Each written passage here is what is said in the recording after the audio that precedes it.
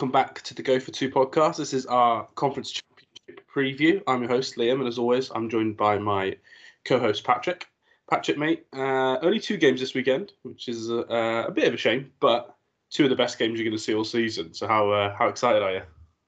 Yeah, this is it, isn't it? We're gonna know the Super Bowl by late Sunday night. So yeah, I'm hyped. Last weekend was obviously so good, wasn't it? I just hope that we can get kind of the balance. If you remember the championship games last season, obviously Bucks Packers went all the way, didn't it? And then we had the big storyline of Aaron Rodgers, should he run it in or not? But the other game, the Chiefs game, was a non-story. So I am hoping that we don't get that this year with the Chiefs game. I am hoping that history repeats itself. But for the neutral, definitely. Want 2 exciting games.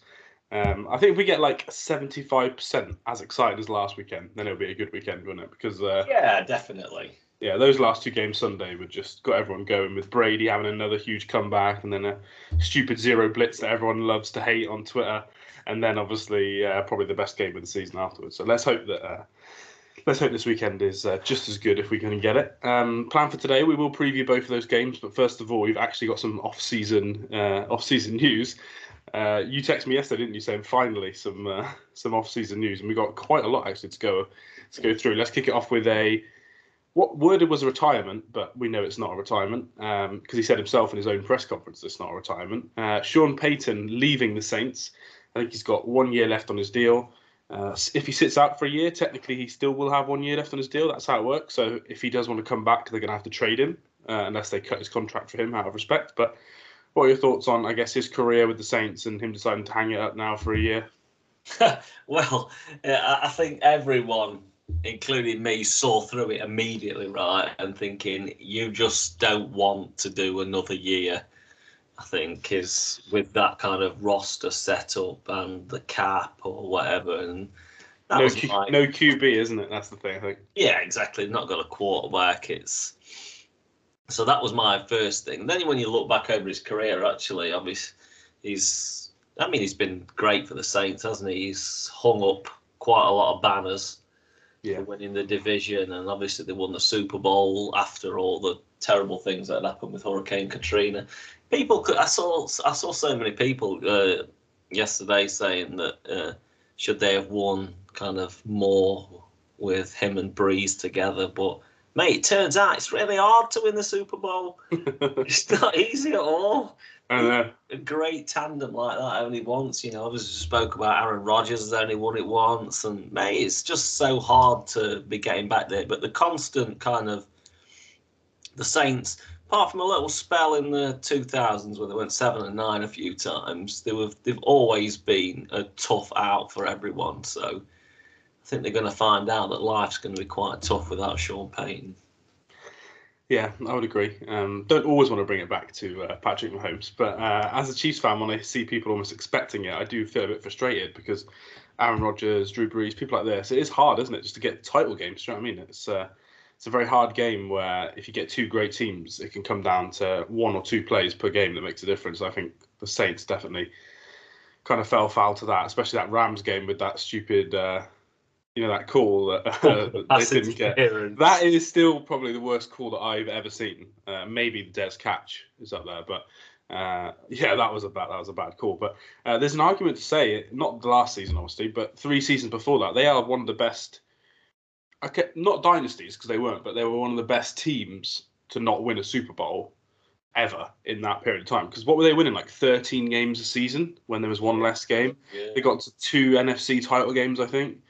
Was it them that Minnesota beat on the Miracle at the last second? Yeah, it was the Minneapolis Miracle. It was the Saints, yeah. Yeah, so you have Diggs with that touchdown. Then you have the ridiculous no DPI call. And then the year after, if you remember, they were going to beat Tom Brady, and then Jared Cook fumbled the ball, and the Bucs went on to win the game. And I do think that they'd have had a good chance against Aaron Rodgers in the title game. So I think regular season-wise, one of the best teams I've seen. He's one of my favourite coaches. Obviously, I'm more of an offensive fan of football, and I think his play calling is arguably one of the best of all time, well, since I've been watching anyway.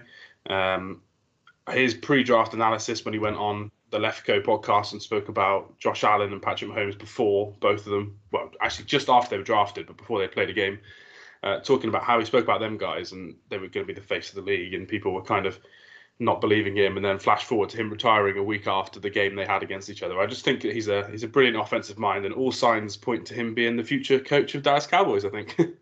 Yeah, on that though, I would say that Jerry Jones is not incredibly trigger happy as a coach. You know, what's going to get Mike McCarthy fired?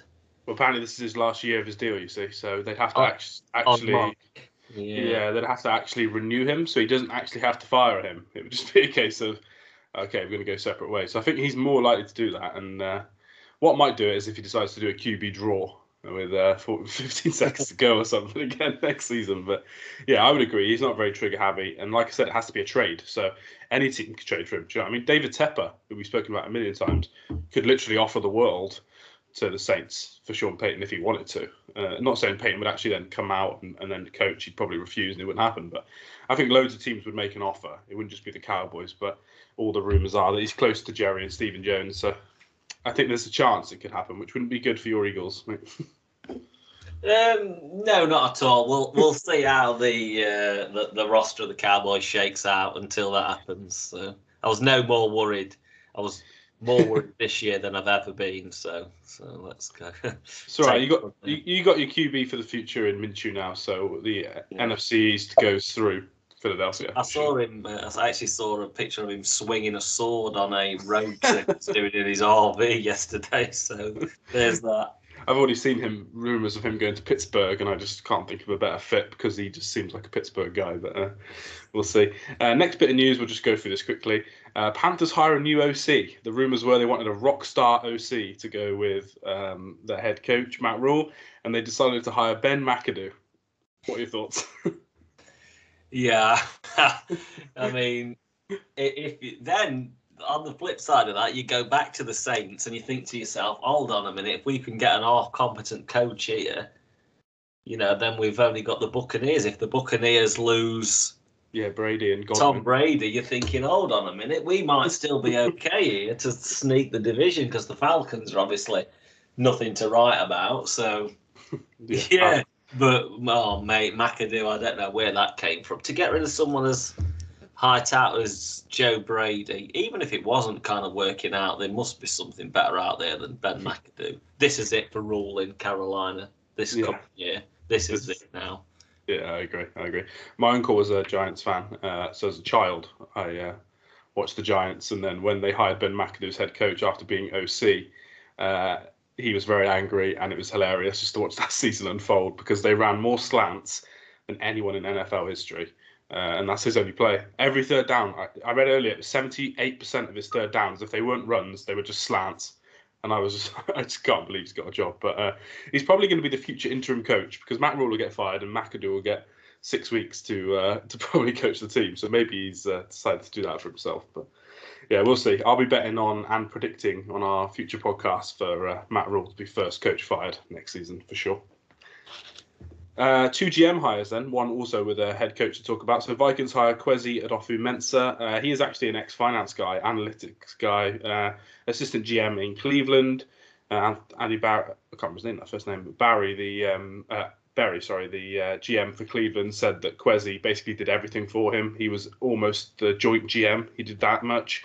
Head of analytics as well, head of scouting and personnel. So does know football, but also very, very heavy analytics. So I imagine the Vikings have done this because it's complete opposite to the way that Spielman and Zimmer used to run the team.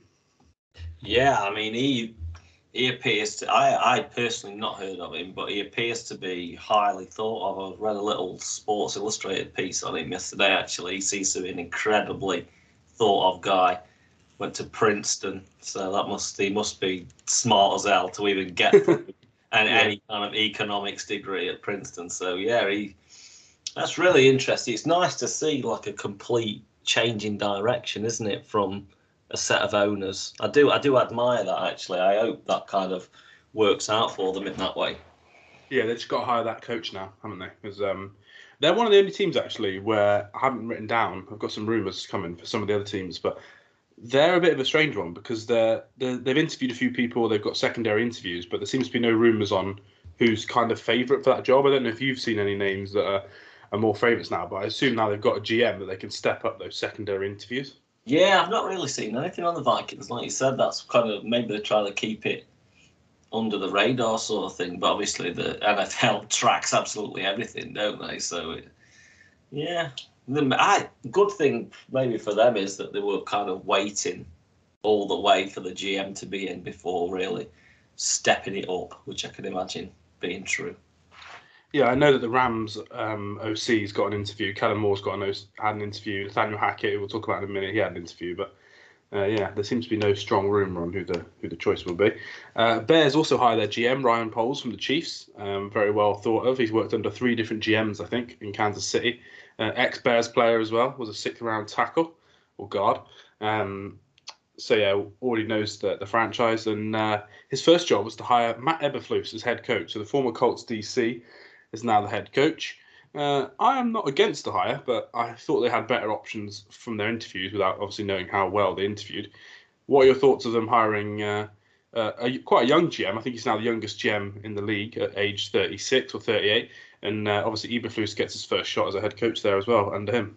Well, the first thing I saw was obviously the GM got cut after he was drafted, so never really kind of made a roster. So it just shows you to never kind of give up if you've got those smarts, doesn't it, for football? Yeah. So he's worked his way. Obviously, he's worked incredibly hard and he's an incredibly smart guy. But then on the flip side to that, it didn't take them long to get Matt Eberflus. That seems to be already locked in, that which would worry me immediately for him. How long has he been there? And they've got the coaching hire. I know that they would have been doing work behind the scenes, but surely this needs to be his guy and his say. It just feels a bit quick for me. I mean, I don't know. Maybe all the work was done kind of with him before the deal was made, but it seems a little strange. It's very quick. Yeah, because he was the finalist actually for that job, the Vikings job, the Panthers job last year, and another job the year before. So he has got to the final 2 or 3 of many, many ones. So he's obviously quite a well-established GM candidate. But rumours were they were going to hire Dan Quinn. That was all the rumours coming out of Chicago. Brad Spielberger, reporter, mentioned that. And apparently it was Poles, though, who chose Eberflus over Quinn. He didn't, I guess, narrow the search down to the final 3. But when it got down to the final 3, allegedly it was him that preferred Eberflus to Dan Quinn, which I do find interesting. I'm glad that if that is true, that he did have some input, but you won't really know, will you, till the season goes on, and when things start to leak out, if they start to do badly or do well, then you're going to hear how close he is to the GM, I guess, at that stage. But yeah, exactly. But yeah, weird defense for them. They make a lot of turnovers on Hard Knocks, and his players love him. And on Hard Knocks, they love him because he's very enthusiastic. He's very much a coach's coach, player's coach as well. But yeah, their defense is very soft at times. So I do worry if he's going to be the defensive play caller and they're going to run the same defense they did in at the Colts, because the Bears haven't got the same level of players they have. But we'll see how they go. Other coach to be hired then only officially is Broncos to hire Nathaniel Hackett. We spoke about this on WhatsApp. So do you want to just give your take on whether you think this is a good or bad hire? Yeah, he's quite young himself, isn't he? If you actually look at a picture of Nathaniel Hackett, he looks about 65 years old, but I was blown away. He's only 4 years older than me. He looks like my dad. But, yeah, obviously he's had the success in Green Bay. What I would say is I don't think that this means that Rodgers to the Broncos is any closer than it would be without him. I just don't think that Aaron Rodgers is wired up that way, that, oh, my mate has gone there, so I'm going to go there. He's going to march to the beat of his own drum. So it all depends on who they can get in at quarterback as to his success, right? He's got a lot of wide receiver, running back pieces there to work with, so it'll be very interesting. Yeah, he was at Jags before, and yeah, he was, yeah. Managed to get Blake Bortles to third best offense in the efficiency-wise that season. They got to the AFC title game, so I think that's quite a good feather in your cap. Rodgers does love him, and apparently he drew up all the red zone plays for Green Bay. That was his role with the team, to be red zone, because obviously Matt LaFleur does call his own plays. And the Packers were number 1 in red zone offense not this season, season before, and then in the top 10 this season. So I guess there's some credentials there, but we all know being a head coach is different. Allegedly, he's going to hire the passing game coordinator, defense, from the Rams as DC. So they're going to play a Ram-style defense. And the offensive line coach from Green Bay apparently is going to come over and potentially be his OC if they can do a deal. So he's kind of working with people he knows. The guy from the Rams was actually the best man at his wedding, so he is getting two mates to come in and work with him. But we'll see how that works out. Yeah, that's a bit of a worry, I have to say. Yeah, it is slightly, isn't it? Obviously, you trust you kind of bring your inner circle in, but that doesn't mean that's always going to work for the best, does it? We'll see. I think a lot of it's going to depend on what kind of quarterback they get, because they've got good pieces on defense. You'd expect them to be an above-average defense, wouldn't you? But it's all about offense. If life works that way, I need one of my best mates to become an NFL head coach so I can just get a nice cheeky OC job. But unfortunately, it doesn't seem to be that way. Coordinator. Yeah, that sounds good. A couple of other jobs then. So not quite locked up, but Jags look to be after Byron Leftwich. Apparently Hackett and Eberflus were the other top two candidates, so they got hired. So it does seem not they're left with Leftwich, but that does seem to be the only option for the ones they gave their final interview to. Rumazari won't take the job unless former safety Adrian Wilson, I think his name is, becomes the GM over Bulky. So that's not quite confirmed yet as of right now, but it seems to be a lock that Leftwich is going to be there. I do like that coach. The Jags fans love him, used to be their quarterback, and at the moment the Jags hate their team. So if you're the owner, you have to do a hiring like this to appease your fans and try and turn the franchise around. I like the fact he's an offensive mind to work with Trevor Lawrence, and I also like the fact that he's strong enough to say, I'm not coming in unless you change the GM as well. Whether that new GM is any good, we won't know, but I just think I like the confidence for him to say, I'm not going to be your head coach without a new GM. So I think overall, the early signs that is a good appointment. And when you're a team as bad as the Jags, I just think you have to make positive strides, and I think that is one for me. Yeah, definitely. I think every Jags fan will be happy to see the back of Trent Baalke, but until he's got the Jags cap on in the image, mate, I'm not sure. That owner makes some very strange decisions. Yeah. So let's just wait and see what happens there. I'm not 100% convinced they're going to get rid of Trent Baalke, so we'll see. Yeah, if they don't, then it could be Mr. Vic Fangio that comes in, Ted Baalke's friend, which that would just be absolutely hilarious. Trevor Lawrence's career is doomed if that happens, but we'll see.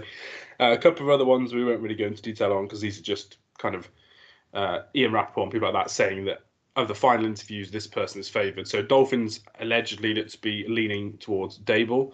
Good offensive hire if they can do it, but very different quarterback to Tua, so the offense will have to look. To Josh Allen, so the offense will have to look completely different. Giants apparently looking after Flores. The ownership group wants someone who has been a head coach before, which is why maybe Dable was not as favoured there now. And it wouldn't shock me again for the Giants to hire someone who used to work in New England. Those two franchises weirdly have a very strong relationship, even though they hammered each other in a couple of Super Bowls. The Raiders, though, look to be after Josh McDaniels, which is the one I will ask your opinion on. Apparently, he's been after him for a few weeks. Apparently, McDaniels was not clear if he wanted to coach. He was going to wait still in New England. But now, for this to come out and interview them, it seems like the Raiders maybe have had word that he's at least open to coming in for a chat. So what are your thoughts if the Raiders can get that deal done? Mate, if he's not jumping into your arms to be the head coach of the Raiders, I just don't even think I'd bother with him after what happened with the Colts a few years back. I mean, he actually stepped out of his house last year and interviewed with the Eagles. So I'm glad he didn't get the job, really. He seems a bit of a strange character. He's done well for the kind of the Patriots the last 2 seasons as opposed to the weapons that they've got. Do you know what I mean? So he has done well there. But previously, the thing that he did to the Colts, and he doesn't seem to be jumping for joy at this, and more the Raiders chasing him because he maybe feels like he's a bit more of a famous name or whatever. But yeah, I'm not 100% feeling it, to be honest with you. But that's the Raiders guy. That's the guy, right? Well, it's funny that they're just going after another big name, and I just wonder what sort of contract he's going to command because he's very well paid. For an OC, he's allegedly top 5 in terms of salary in the whole of the NFL. So I do find it funny that they could end up offering him a massive deal. After what happened to Gruden, it just seems to be risky to give another massive name a massive contract, but we'll see. And then final bit of news, Dan Quinn, after not getting the Bears job, He didn't say this, but I just find it funny that the Bears hire someone immediately. Then an hour later, Dan Quinn says, "Oh, I've decided to stay as DC for the Cowboys," which I think is probably good news for the Cowboys. And I think it's Dan Quinn saying, if Sean Payton doesn't come to Dallas, Mike McCarthy has another terrible end to the season. Dan Quinn's probably a lock, isn't he? Could be a lock for the Dallas Cowboys job. You know what I mean? I think that's him thinking smart. If he didn't get the Bears job, I don't really want to risk it and go to the Jags. I don't want to go to the Raiders, so I'll just stay in Dallas and hope that McCarthy gets fired. Because I think if McCarthy does get fired, Quinn would probably be at least first name on the interim list if it was mid-season. Yeah, I would agree with you there. He's probably just kind of playing the smart waiting game, isn't he? If he didn't get the Bears job, he doesn't fancy anything else on the list. If it doesn't happen now this year, well, which obviously it won't, but next year again, it all just works in the cycle, doesn't it? He's one of the names that's going to be bandied around, so you'd expect him to get a job maybe next year. Yeah, and you only normally get 2 chances to be an NFL head coach, so you want to choose the right team for your second shot, because if it goes wrong, then you're very unlikely to get it again. You're going to have to be just a DC or college head coach in the future, so we'll see. Right, let's move on from the terrible teams that had to get rid of their coaches and talk about maybe the 4 best teams. Bengals at Chiefs, first game on Sky. I think this is at 8:05 on Sunday. We'll read out the lines and stuff. So it's Chiefs -7, which is quite a big line. Very similar line, actually, to the year they played the Titans in the title game. And the points total is 54.5, so pretty high. It's actually the same points total that the Bills versus Chiefs had. How we're going to do it, we've got some key questions that Patrick actually made most of them, technically. We'll talk about each topic, and then at the end, we'll make our picks for the total and the spread and the winner of the game. So first topic then, let's talk about Week 17. Both these games, Sunday, are actually rematches. This one where the Chiefs lost to a last-second field goal from Evan McPherson. And I guess the question we asked was, what went wrong with the Chiefs in Week 17? Obviously, I am biased, so why don't you give your thoughts on what went wrong and how repeatable some of that is for this weekend? Oh, for a start, the first thing you said was 2 repeats of late season games, which I don't love. But at least the Super Bowl is not going to be a repeated game this season, whichever kind of order. Yeah, true. Actually, I didn't think of that. That's good, actually. So that's good. That's a good thing. It's not great that it's 2 late season rematches. But as far as the Chiefs go, obviously there's 2 ways to look at it, right? So the play calling and the execution in the second half of that game was dreadful, wasn't it? Yeah. But then also the penalties that were against the Chiefs and maybe the decisions against them kind of led to the comeback. It helped the Bengals a lot more than what you can maybe your regular fan would want to admit. You don't want to see the best teams. You don't want to. No one ever backs up like when Dez caught the ball in the end zone. Everybody was like, "Actually, that's not a catch, mate," because he's got a Cowboys uniform on. So we all don't want to see that. It's the same as like the Chiefs. It is. Yeah. I don't want to admit that actually they might have got hosed by several calls. Yeah, so I think it was 6 first downs in the second half alone given by penalty, and 107 penalty yards given against the Chiefs, and 2 touchdowns took off the board also for the Chiefs in that game. So, yeah, the second half they did actually play terribly. That's just the truth. But you are right that the refs definitely. The whole last drive was 9.5 minutes long, wasn't it? You don't see a 9.5 minute drive with a 2-minute warning and 3 times outs. It's nearly impossible unless you have loads of offensive holding to actually have a drive that lasts that long, because otherwise you're going to score too quick. But the fact the referees kept giving penalty after penalty, and I think they had a 11 play, was it, red zone stand from the 1 yard line? Yeah. It's just like, that is unheard of. But yeah, you are right. Chiefs played poorly. Offense was actually not to blame, as in the refs, were not to blame for the offense. The offense had 3 drives in the second half, which is quite rare, isn't it? You often get 4 drives at least in half. They only had 3 and they scored 3 points. So the referees really didn't impact the Chiefs' offense in the second half. That was kind of their all-own doing. And it was a very typical thing that, as an Eagles fan, you know, Andy Reid ran the ball more in the second half of that game than he ran in any game the Chiefs have won this season. So I guess, do you think that's part of it? We're in the playoffs now, and you're not going to just be running the ball. If you're up 10 points, you're going to give the ball to Mahomes. Is that something that could change from Week 17? I would like to think so. As a Chiefs fan, as a neutral, would you think so too? Yeah, I think so, because on the flip side of you've seen that the Bengals can put up points now against your team, not just against other teams, and then you need to counteract that by kind of keeping your foot on the throttle. But I don't think McKinnon played in that game, did he? No, he was still on IR in that game. The Chiefs lost Orlando Brown on the first drive, so they had to play Joe Tooney at left tackle, and they had to play a right guard at right tackle. So they were pretty injured on the offensive line. But yeah, McKinnon was still on IR, you're right, and Darrell Williams was also injured in that game. So the Chiefs did have a few injuries, but I do believe that the Bengals also are missing one of their safeties for that game. So I guess, I mean, you never know how this evens out, do you? But Mahomes did get pressured quite a lot in the second half, which I think maybe doesn't happen with your left tackle on. I was interested in listening to Spags' comments yesterday. Obviously, he was blamed quite heavily, even by me, I think, for the loss. And he said that they liked the plan. They watched the film and they liked the plan on Chase, and said that he caught 6 passes that the corner should bat down, in their opinion, and that he committed 2 offensive pass interferences that they didn't call. So it does seem like they're going to play the same game plan to a point. And then knowing Spags would have a couple of other tricks up his sleeve. But he himself was just saying, I like the fact that Ward was there for every catch. If you watch the game back, Chase just made a catch over the top of him or pushed off on him. That was almost what the Chiefs DC was saying. Which I found those comments interesting from a guy that praises Joe Burrow so much to almost say, yeah, I think he didn't say these words, but he was almost said that Chase was lucky to have a game that way, and we fancy our corners to do way better in man coverage. As a neutral that loves Ja'Marr Chase, what are your thoughts on hearing him talk that way? Very, very odd. One thing I would say, talking about the pushing off and the offensive pass interference, I don't know if he wants to kind of get that off into the media and it kind of becomes an issue during the game. That can sometimes happen, can't it? Obviously, he is kind of a veteran coach. So and obviously his secondary got called for loads of pass interference calls themselves. So whether he's just saying, let's not call it. Do you know what I mean? Like, let's just play and not call it. Maybe he's just trying to indicate that. But the referees doing this game have given the least amount of defensive holding and DPI calls in the whole league, and they've also done the least flags against the defense in the entire league. So that might help from a Chiefs point of view, and I'd be annoyed if I was a Bengals fan, because Chase is very good at drawing pass interference normally.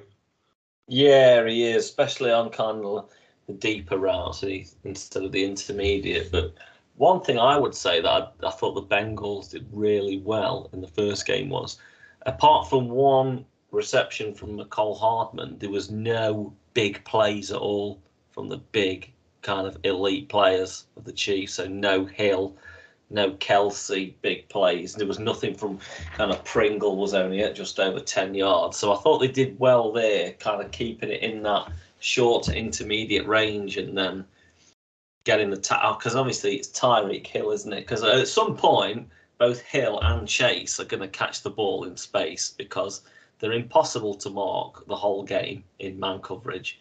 That's just suicidal, isn't it? One-on-one. Eventually, you're going to get beat and they're going to catch it in space. But they did well in the first game to not allow a lot of yards after the catch. I think that's so important. I mean, we saw it last week with Buffalo giving up those yards at the end, just how fast that 2 yards can become 15 in the blink of an eye, can't it? So I thought they did well there. It's something that I'd expect the Chiefs to change up a little bit to add more yards after the catch. Yeah, I'd agree. And let's go back to Ja'Marr Chase specifically then. Next question on the list was, is he the key to success or failure, I guess, depending on which team you want to win or think will win? Is he the key? I know obviously quarterback's the key and we both kind of know that, but aside from the quarterback, is he the main man to drive success in this game, or do you think there's going to be a lot more storylines, or is it a case of if he gets to 180 yards, the Bengals are going to win, or is there more to it than that? I think there's going to be more to it, but what I would say is if he has a small stat line, I don't see a way to victory for Cincinnati, because I do think he needs to. I mean, I wouldn't, if he gets 11 catches, 266 and 3 touchdowns again, you would say that the Bengals are going to be in with a good shot of winning, because you would expect a couple of other drives to have brought points as well as his touchdown drive. So, but anything under kind of 120 yards. I really do think that they're going to struggle. I really, really do like T. Higgins, but he's a great guy for moving the chains, but he's not kind of like a blockbuster that's going to shred you all day with his pace and get huge gains. So, yeah, it's not all on Chase, but they need to get the yardage with Chase, I think, to stand a chance. I think that's quite a good way to look at it, actually. I never thought of it. I was kind of thinking more of if he has a massive game. But I think you're right, actually. If you come away from the game and he's got 60 yards, 5 receptions, even if it's a touchdown or not in there, if you saw that score, that box score, you'd be thinking the Chiefs won. Do you know what I mean? Because he probably needs a bigger day than 40 to 80 yards. He needs, like you said, 100 plus for sure. I think CJ Uzomah will help them from that regard. He's actually had more receiving yards than Tyler Boyd in the last 6 weeks. So they've kind of used the tight end a little bit more. Chiefs do struggle against tight ends historically. So I think they'll try and use him. But I would agree with you that if they have do what they did to Diggs, I don't know if you saw Diggs' stat line, but it was like three receptions, wasn't it, for 7 yards? I think I saw. Yeah, it was. That was something we never really spoke about, did we, on Monday? Because there was so much to talk about. But that stat line from Diggs is an eye opener. Yeah, you're not going to expect that, but any stat line under 100 yards after keeping Diggs to that, you'll be thinking he's done a good job. But we'll see. Chase definitely burned them last time. Next one then. So let's talk about Bengals O-line versus Chiefs D-line. They gave up 9 sacks last weekend, and I actually forgot that there was 2 other sacks called back, one for delay of game and one for a defensive holding. So we actually got physically sacked 11 times, but only 9 came up on the box score. I've seen different debates all week saying that the Titans D-line is better than the Chiefs. Chiefs obviously have Chris Jones, and Melvin Ingram is been a lot better recently. Frank Clark, not so much. Do you think that this is going to be a key issue, or you just think that Joe Burrow can get the ball out so quick that he's going to get sacked regardless and he won't actually kind of play much into the final score in the end? No, I can't go with option B there, because anything like last week, at the end of the day, those 9 sacks completely changed the complexion of the game last week. But the only thing is that Tennessee was so poor on offense that it didn't become the overriding main issue, because at the end of the Bengals put up 19 points on offense. He was pressured so much. Yeah, they got some yardage in, but at the end of the day, they were putting a lot of second and third and longs all day long by those sacks and QB hits. So if that happens in this game, then I would say that there was. I think already the Bengals are at, for me, slim chance. But if it's a repeat of last week and Melvin Ingram and not so much Frank Clark maybe, but if Chris Jones and kind of Jaron Reed maybe go off a little bit, I just think it's going to be so much harder, because I don't expect the Chiefs to put up 16 points like the Titans. So yeah, it's the right side of their line, isn't it? The issue. Riley Reef was playing right tackle, but he's injured, and the right guard, I've forgotten his name now, has given up the most pressures in the NFL, apart from Alex Leatherwood this season. So I think it's the right side. Obviously, Chris Jones and Melvin Ingram both rush the right side together. So that's your left end and left DDT that you're going to be going against. So I do think that the Chiefs will be hoping for pressure there. And I guess the key to that is then don't blitz as much. Don't blitz Burrow as much. If their offensive line gives up, I think 8 of the 9 sacks last week were against 4-man pressures. There was no 7-man blitzes that were causing sacks. They didn't need to do it last week. So I think the Chiefs need to take a kind of look at the Titans' plan, because I think if you're blitzing 7 to get pressure, it's not the same that if you could just do it with your front 4. So I do think they need to limit the blitz, at least in the first half, whilst they see what kind of game plan the Bengals have got. Yeah, I would agree with that completely. Next point then, after the offensive line. So this is an obvious one that I kind of put in myself. I put about Jesse Bates, because he's such a good player. The Bengals secondary, do you think they can slow down Hill, Kelsey and Hardman?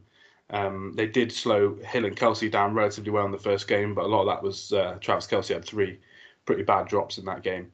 Tyreek Hill, they doubled the whole game, which I don't expect to be any different. So do you think it's going to be a Kelsey and Hardman show if the Chiefs do have a big day on offense?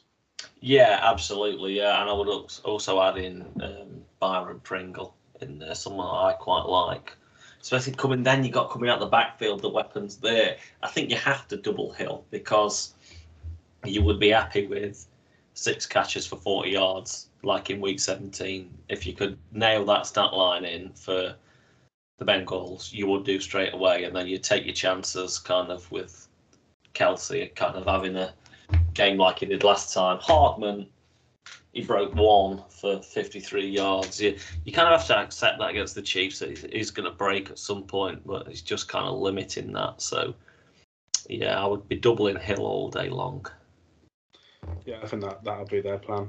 I thought Jesse Bates was actually really good against. I know he caught one massive pass, didn't he? But I thought Jesse Bates was pretty good helping over the top against AJ Brown, because I know Tannehill missed one and he had the amazing touchdown pass, but I don't think Julio or AJ Brown maybe had the impact that I thought they were going to have. And I think the secondary for the Bengals is maybe better than I thought it was. I think Jesse Bates has probably a lot to do with that. I think he's a good player. Yeah, absolutely. He's kind of one of the better safeties, isn't he, in the league? So yeah, they did a good job on AJ Brown. I mean, a lot of his catches last week were just down to underthrown balls that only AJ Brown could actually get to in the end. Yeah. So yeah, and he was down to grab everything with like two bloody one-handed catches. So it's just he was just incredible with a bad quarterback performance. But I do think Jesse Bates played him pretty well, and Awuzie as well was a pretty good corner that I think did well. Did well against the Chiefs the first time. Last key question / topic then. The run game of both teams and fourth downs. Obviously, Zach Taylor gets a lot of stick, especially from me. I think you had him first coach fired as well, so you were a non-believer. Since the Chiefs game, they've actually ran more on first down in the playoffs than any other team. Their first down efficiency rate is the worst in the playoffs because they run so much.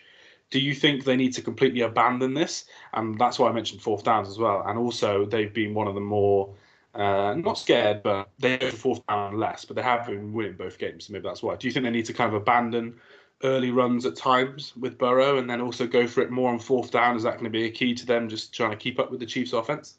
Yeah, obviously you're going to need to go for more fours in this game. Like Buffalo went, I think 4 for 4 last week, didn't they? They knew that they're going to have to keep the foot down.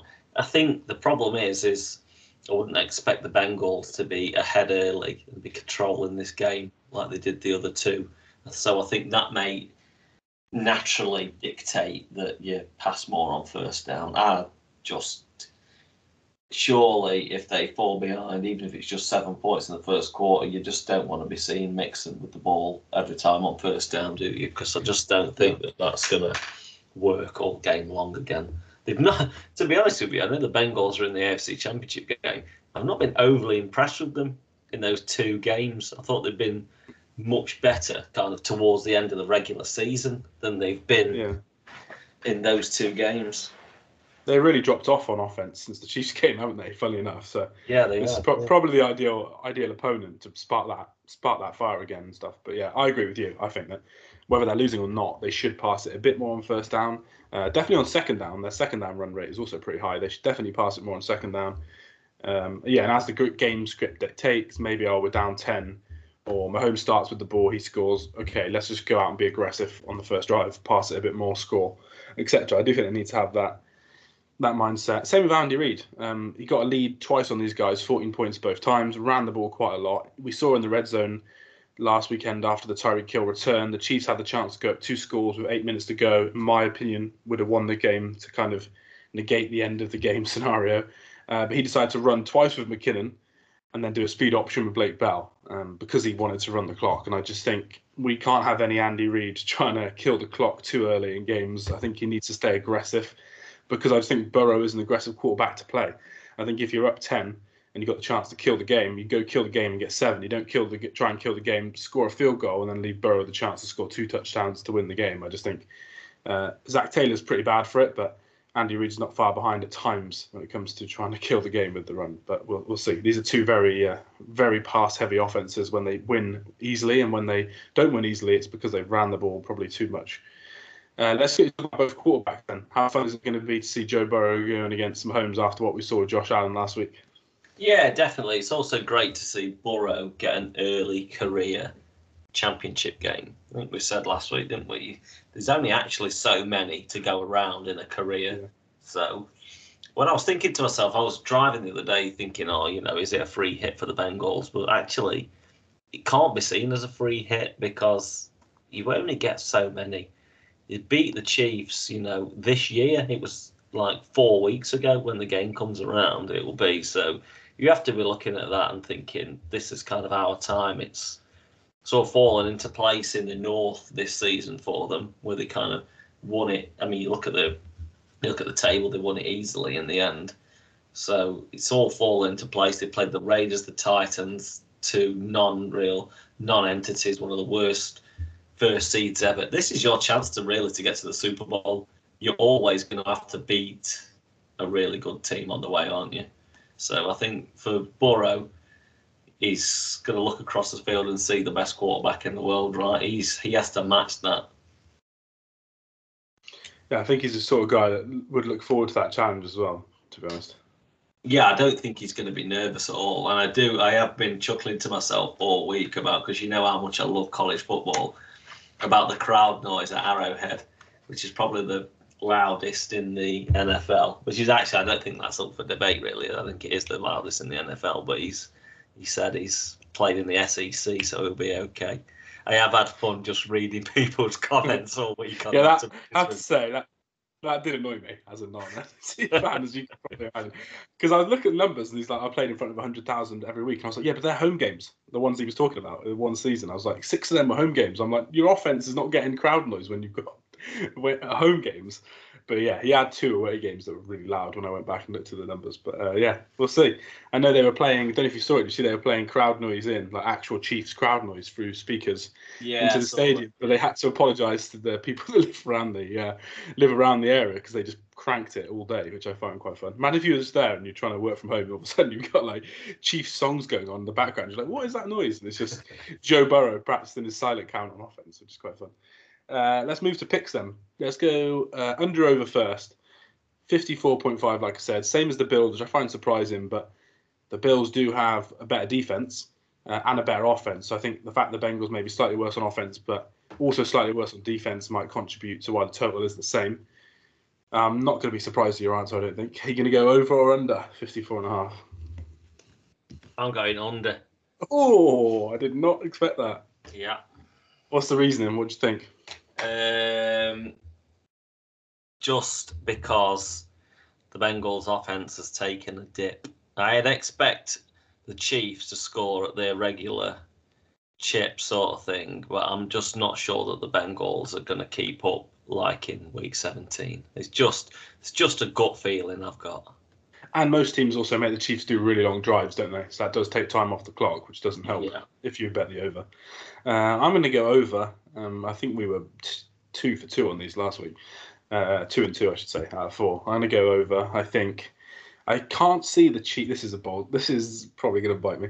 I can't see the Chiefs scoring less than 33. So I just think you need the Bengals to score 21. I also don't think the Burrow will score less than 24. So I think it will lean over, but I'll be quite happy with an under if the Chiefs win. I'll take that, but I would lean over on this game. Spread then, Chiefs -7. I'll go first just because of the bias. I've picked Chiefs -7, which means I've also picked Chiefs to win the game. I just think Patrick Mahomes is too good at the moment.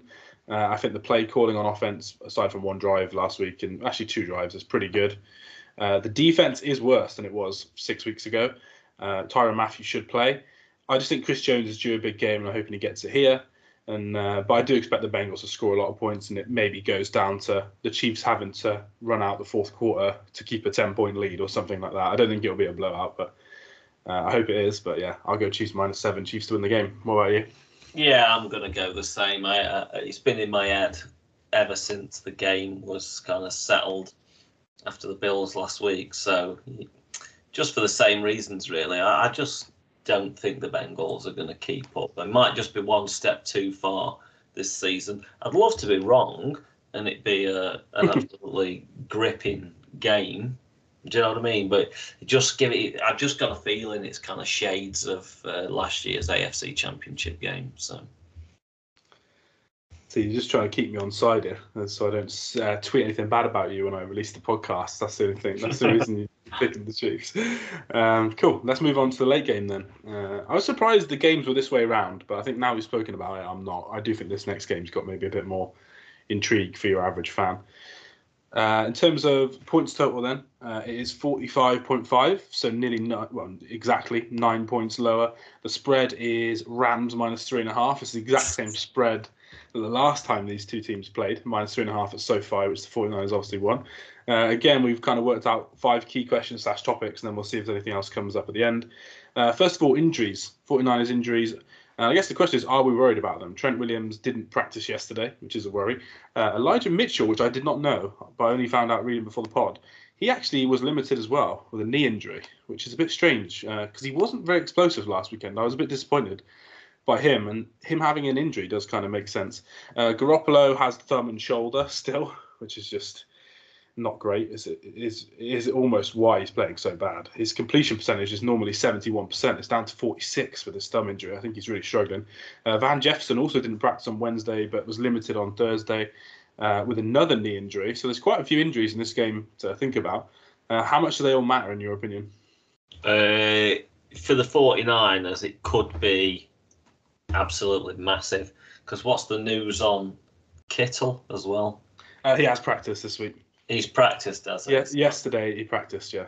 Yeah, that's a good sign because, I mean, you're talking, I mean, you've just listed off basically every top-level 49er player except for Fred Warner because obviously Debo he's been on the list, hasn't he, this week as well. So, yeah, I would be crushed, to be honest with you, if the 49ers didn't have a full set of players because I think it's just the worst time. You never want any reason of why you didn't perform your best in a championship game, right? You just yeah. Injuries are the worst thing. If they came out there with a shell and the Rams just blew them away, that's kind of doesn't tell me anything about the Rams or kind of don't really tell me about the 49ers, was it, as far as they could go. So it's a big story, and I just hope that they can get everyone out there and to be able to perform. Trent Williams is the one I'm probably most worried about.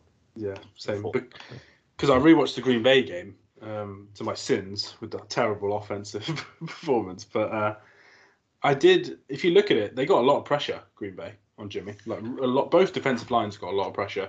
And if you take the best left tackle in football out of the lineup, even though he was injured in the fourth quarter, he still wasn't injured for the whole 3 quarters before that had loads of pressure.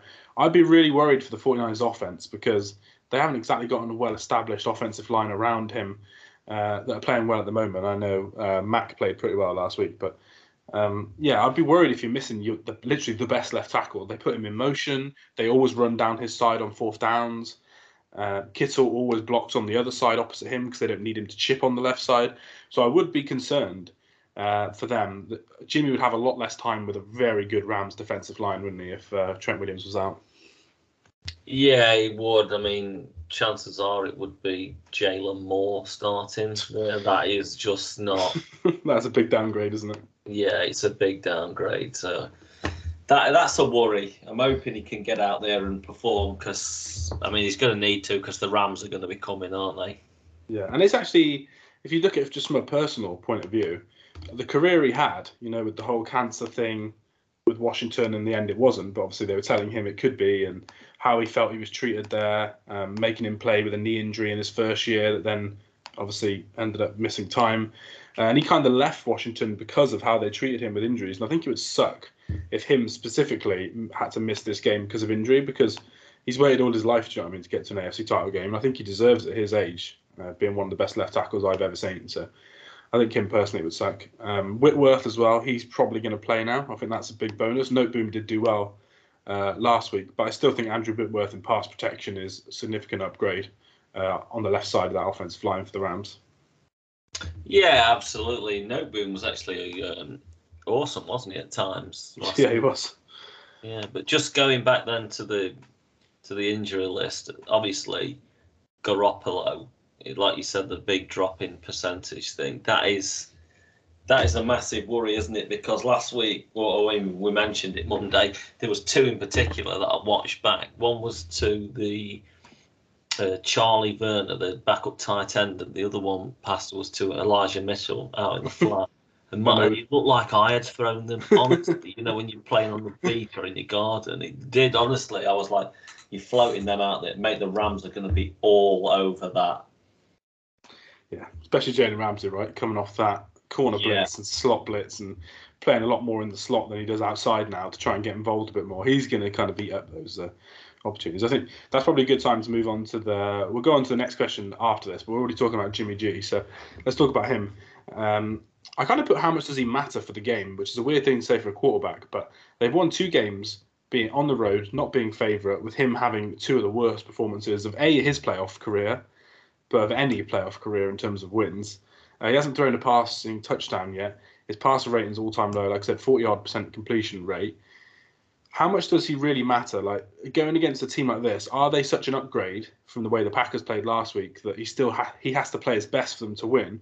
Or does he just need to play better, 200 yards, no interceptions, and then let everyone do the rest? Or does he actually need to play really well on passing downs for them to do well? Because if you look back at the previous games, it was passing that they really killed the Rams to come back in that game. It wasn't running as much as everyone thinks it normally is. Yeah, obviously the big comeback, he had over 300 yards, didn't he? Week 18. So with 9.9 yards per average as well, which is pretty good, obviously. But I would say on the scale of Garoppolo, where I'm going to go, you just need him to be, of his ability, probably a 7 out of 10. Don't give any stupid interceptions away. Like, just make the throws when you need to make them. Like the big one to Kittle last week for a first down. That was a big, big catch that kept the drive going. Just plays like that. The injury, obviously, we spoke about it, could dictate whether he's able to make these throws, because he does actually throw deep quite often, especially in the regular season. He's not really done it in the playoffs, has he? But in the regular season, he does throw deep balls quite a bit. So if you can mix in that and get a chunk out of it, I don't know, mate. If he plays like he did last week, I don't think there's a way that the Rams don't capitalise and get some turnovers, because not only were they bad throws, they were bad throws in bad positions on the field. Yeah, they were always around like the 40-yard line. You're just getting a drive going, 40-yard either side of the hash. And I was thinking, oh, here we go, the 49ers are going to score now, keep it interested. And then he'd throw a ball. Obviously, it didn't get intercepted, but he lost a down and they often had to punt in those situations. But against the Rams, you could throw that same pass and it could be a pick six for Jalen Ramsey. Do you know what I mean? Which any sort of defensive score in a playoff game dramatically improves your chance to win, or decrease if you do it. So yeah, I agree. I think if you're looking at it as a neutral, if you said Jimmy doesn't throw any interceptions this game, that's all you know. Jimmy doesn't throw one single interception, no fumbles. I think you'd say the 49ers have like at least a 30% better chance than what if he did, because he's thrown 2 killer interceptions the last 2 games. Yeah, if you were going to tell me he throws no interceptions, I'd be thinking close game. I think that the 49ers, if they can get the running game going as to how I think that they can get it going, I think they would probably actually win this game. Ooh, I don't think that's far wrong. Yeah, he's very good normally at throwing to the middle of the field, but he hasn't got that at the moment. It's just been really difficult for him to generate any sort of offense with that injury, and they've clearly showed no want to even put Trey Lance in for any snaps to throw the ball deep once, or maybe to do a couple of QB runs. Maybe they put that in this week. Obviously, Kyle Shanahan's a very good coordinator, so they might do it. But they've shown no signs of just not letting Jimmy just stay out there. And it's basically win by the Jimmy, lose by the Jimmy, it seems like. Even though they run the ball a lot, he still has to do a lot in that offense. Make a lot of checks at the line, a lot of RPO calls. And, yeah, I do think the injury could be a big worry. Let's talk about the 2 coaches then. The previous record, something that you brought up that we want to talk about. So Kyle is 6-0 versus McVay in this job, 31-10 earlier in the season. I watched that game back yesterday. That was absolute demolishing. Stafford was getting smashed all over the place as well. And then what was it, 3 weeks ago maybe a bit less, 4. A bit more, maybe 4 weeks. They had the OT comeback where they were down 17. Sean McVay's partying in the end zone with his players, and then Kyle Shanahan basically just mugs him off, comes back, takes the ball to overtime. Odell Beckham has 2 of the worst downs I've seen him have for the Rams, back to back. 49ers get the ball back, go on a touchdown drive and win the game. How much is there to it? Obviously, they know each other well. McVay came from the Carr thing. McVay said this week that it's not in his head at all, small sample size sort of thing. How much do you believe McVay, and I guess how much do you think it matters?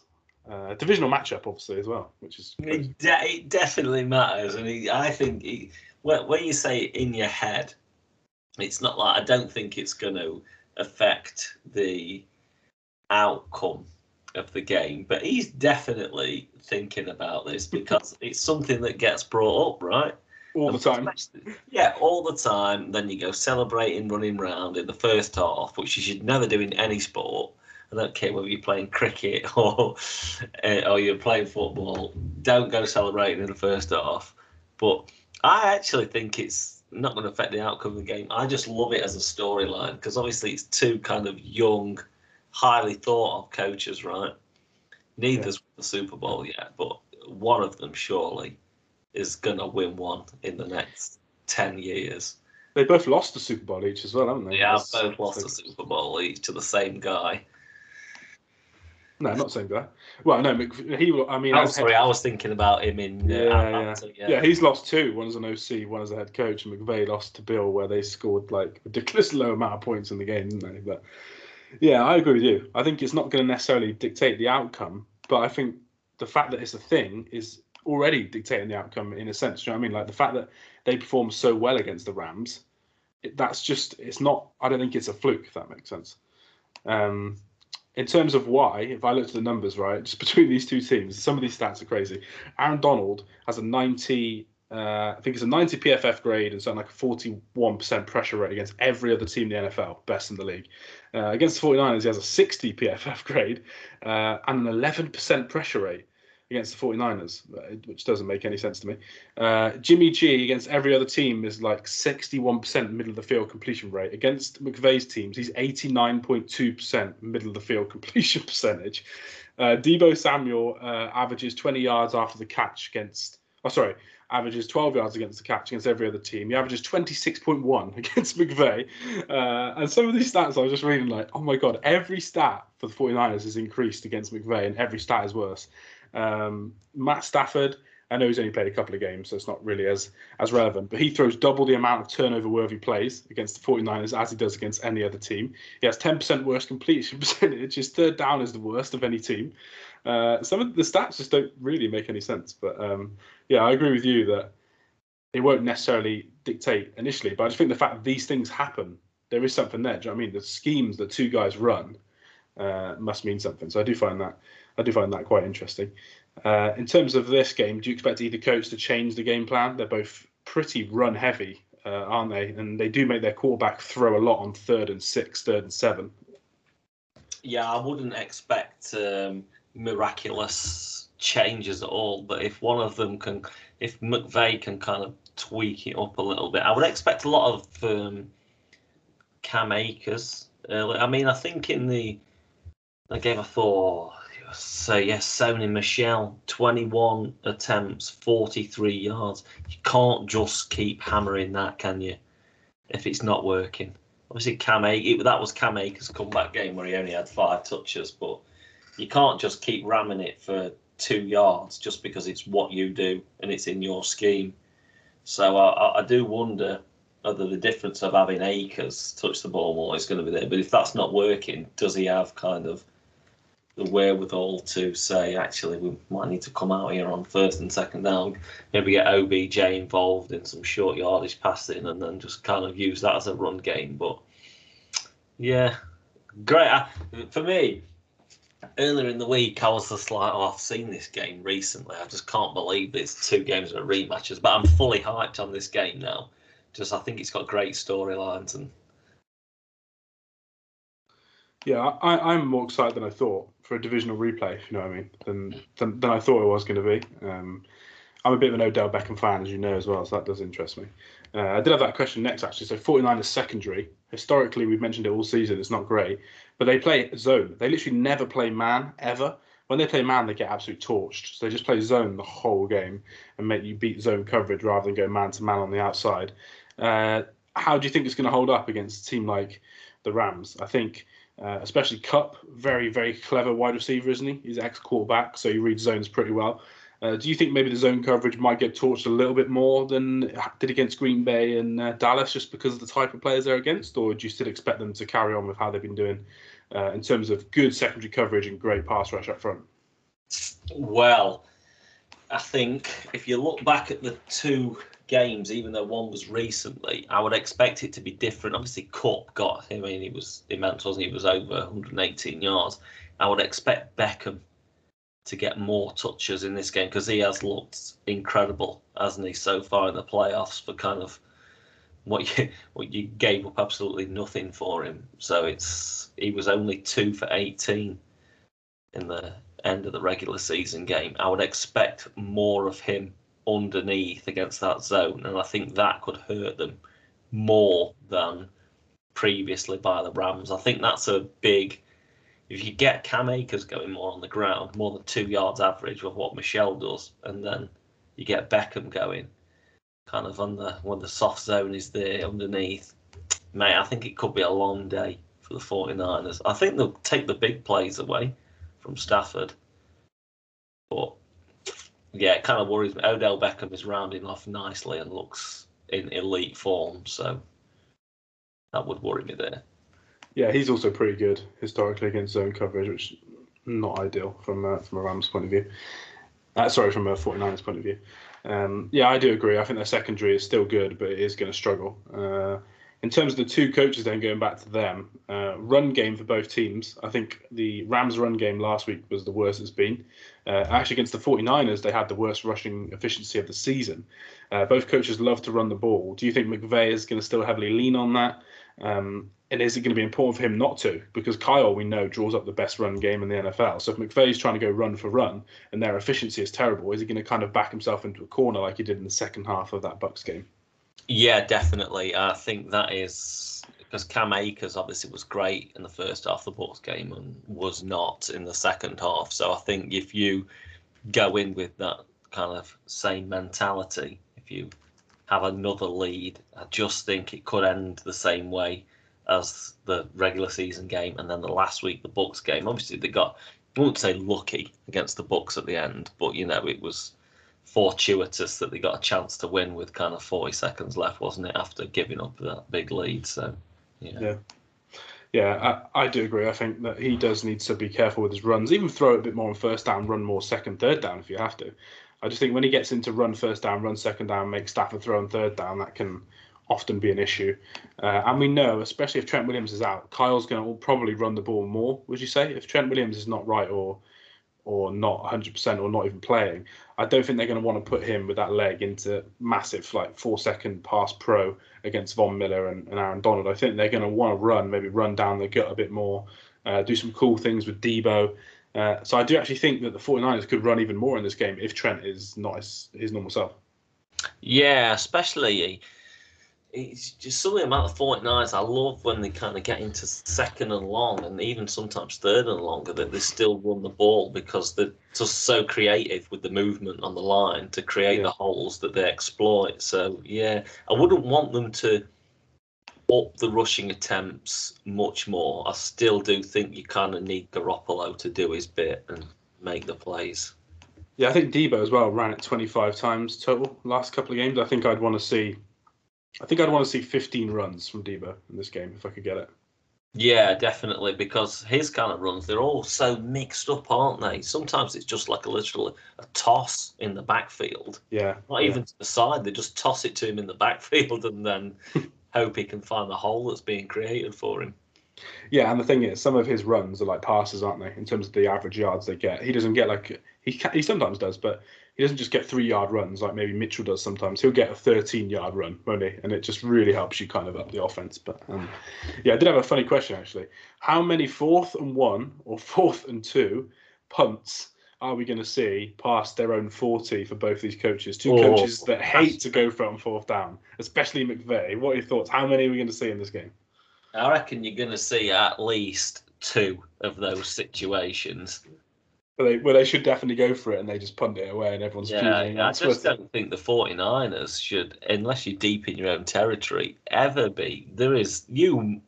Shanahan will have a myriad of 4th and 1, 4th and 2 runs. It's just like it's the time now of the season to pull the one out that you've been saving up, sort of thing.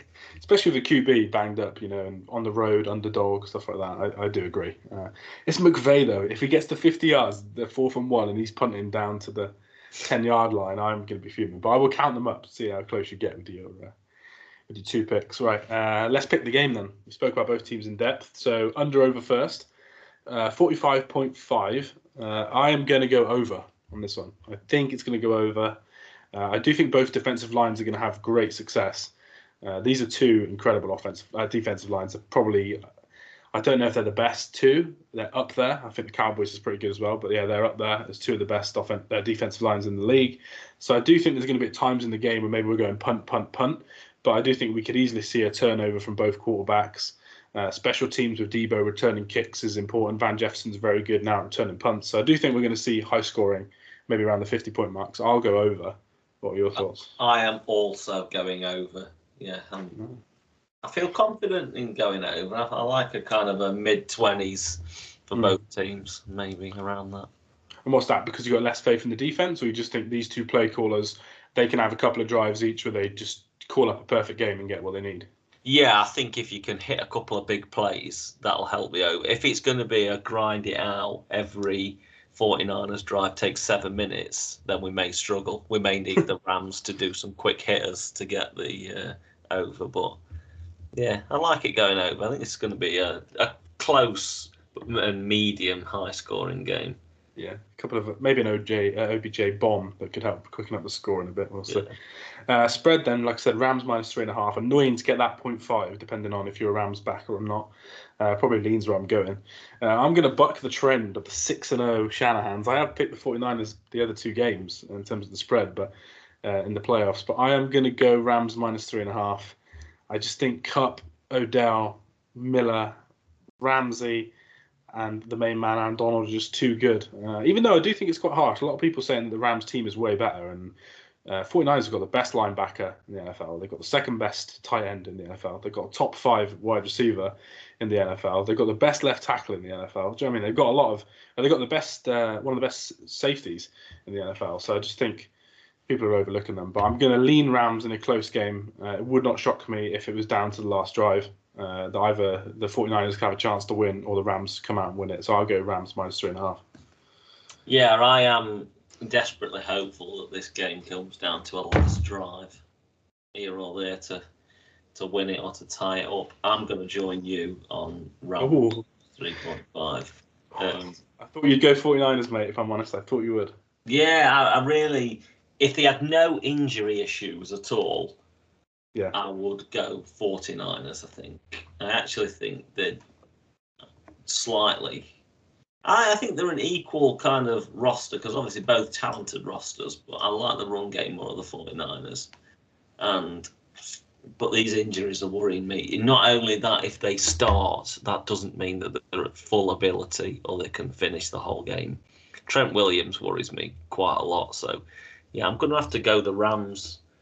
And then if I'm correct, that's my Super Bowl prediction from summer podcast. Correct. Yes, I know. I do. When you said that, I was laughing to myself with on mute. Then thinking, oh no, he's picked the same Super Bowl twice, so you're going to be on fire if that comes in on the weekend. If it is that, then, and it is, you are correct, and it is Chiefs. It's not Chiefs at Rams, but it kind of is Chiefs at Rams.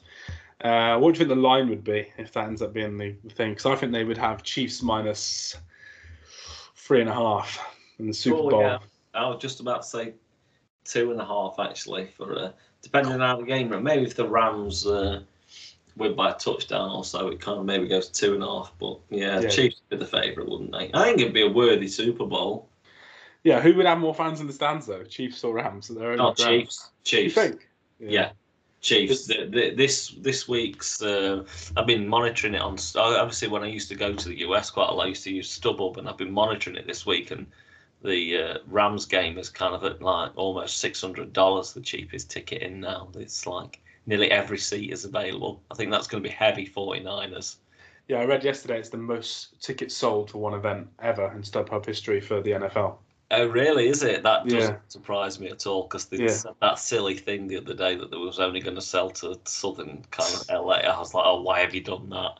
Yeah, there's projections from an Athletic beat writer that it'll be 65% 49ers fans in SoFi, which will be fun. Yeah, I'd be interested. I think Chiefs travel well normally. It's quite a long way to go, but yeah, we'll see. who knows? It could be Bengals 49ers rematch of the other 2 Super Bowls that the Bengals have been in. We'll find out the weekend. But let us know your thoughts on our picks at the @GoFor2 podcast, 2 being the number 2. Go follow Patrick at @MugsNFL, where whenever your team wins on Sunday, you can order as much Super Bowl gear as you want. I know I'm going to be in that queue. Hopefully I won't be heartbroken and have to return my order. And get a Jamar Chase one instead. Oh, no, Odell Beckham's the reserve one. Or if that fails, I'll be getting a juice check fullback jumper just to make myself feel better, obviously. But yeah, enjoy the weekend, guys. Should be good. We'll be back Monday or Tuesday, as always, to review the action. And then we probably won't preview the Super Bowl till the other time. But yeah, thanks again for listening, and we'll speak to you soon. Yeah, speak to you soon, guys.